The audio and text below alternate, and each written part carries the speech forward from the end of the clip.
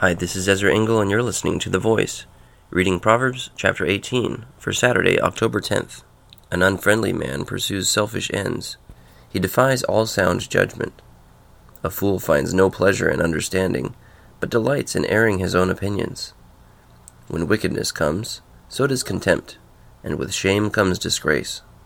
The words of a man's mouth are deep waters, but the fountain of wisdom is a bubbling brook. It is not good to be partial to the wicked, or to deprive the innocent of justice.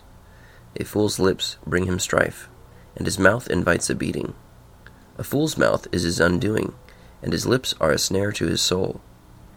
The words of a gossip are like choice morsels. They go down to a man's inmost parts. One who is slack in his work is brother to one who destroys. The name of the Lord is a strong tower. The righteous run to it and are safe. The wealth of the rich is their fortified city. They imagine it an unscalable wall. Before his downfall, a man's heart is proud, but humility comes before honor. He who answers before listening, that is his folly and his shame. A man's spirit sustains him in sickness, but a crushed spirit who can bear? The heart of the discerning acquires knowledge. The ears of the wise seek it out. A gift opens the way for the giver, and ushers him into the presence of the great. The first to present his case seems right, till another comes forward and questions him. Casting the lot settles disputes, and keeps strong opponents apart.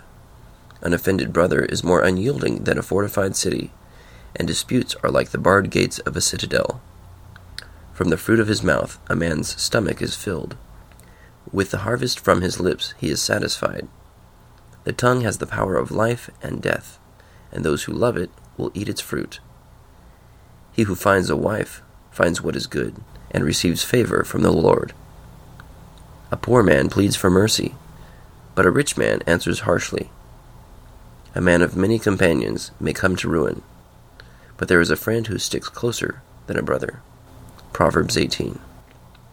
I highlighted verse 2, which says, "A fool finds no pleasure in understanding, but delights in airing his own opinions," just because it reminds me of what so easily happens on a social media network. People like to air their own opinions and are not so quick to research and find out if certain controversial subjects have any basis of fact. And the last verse of this chapter, verse 24, "A man of many companions may come to ruin, but there is a friend who sticks closer than a brother." And when I read that, I imagine it's a warning to someone who has many friends and has a sense of security because he has so many friends. But if you have many friends but don't have any close friends, there's a warning in that, because they could all leave and not be there for you when you're in need. Thank you for listening to The Voice.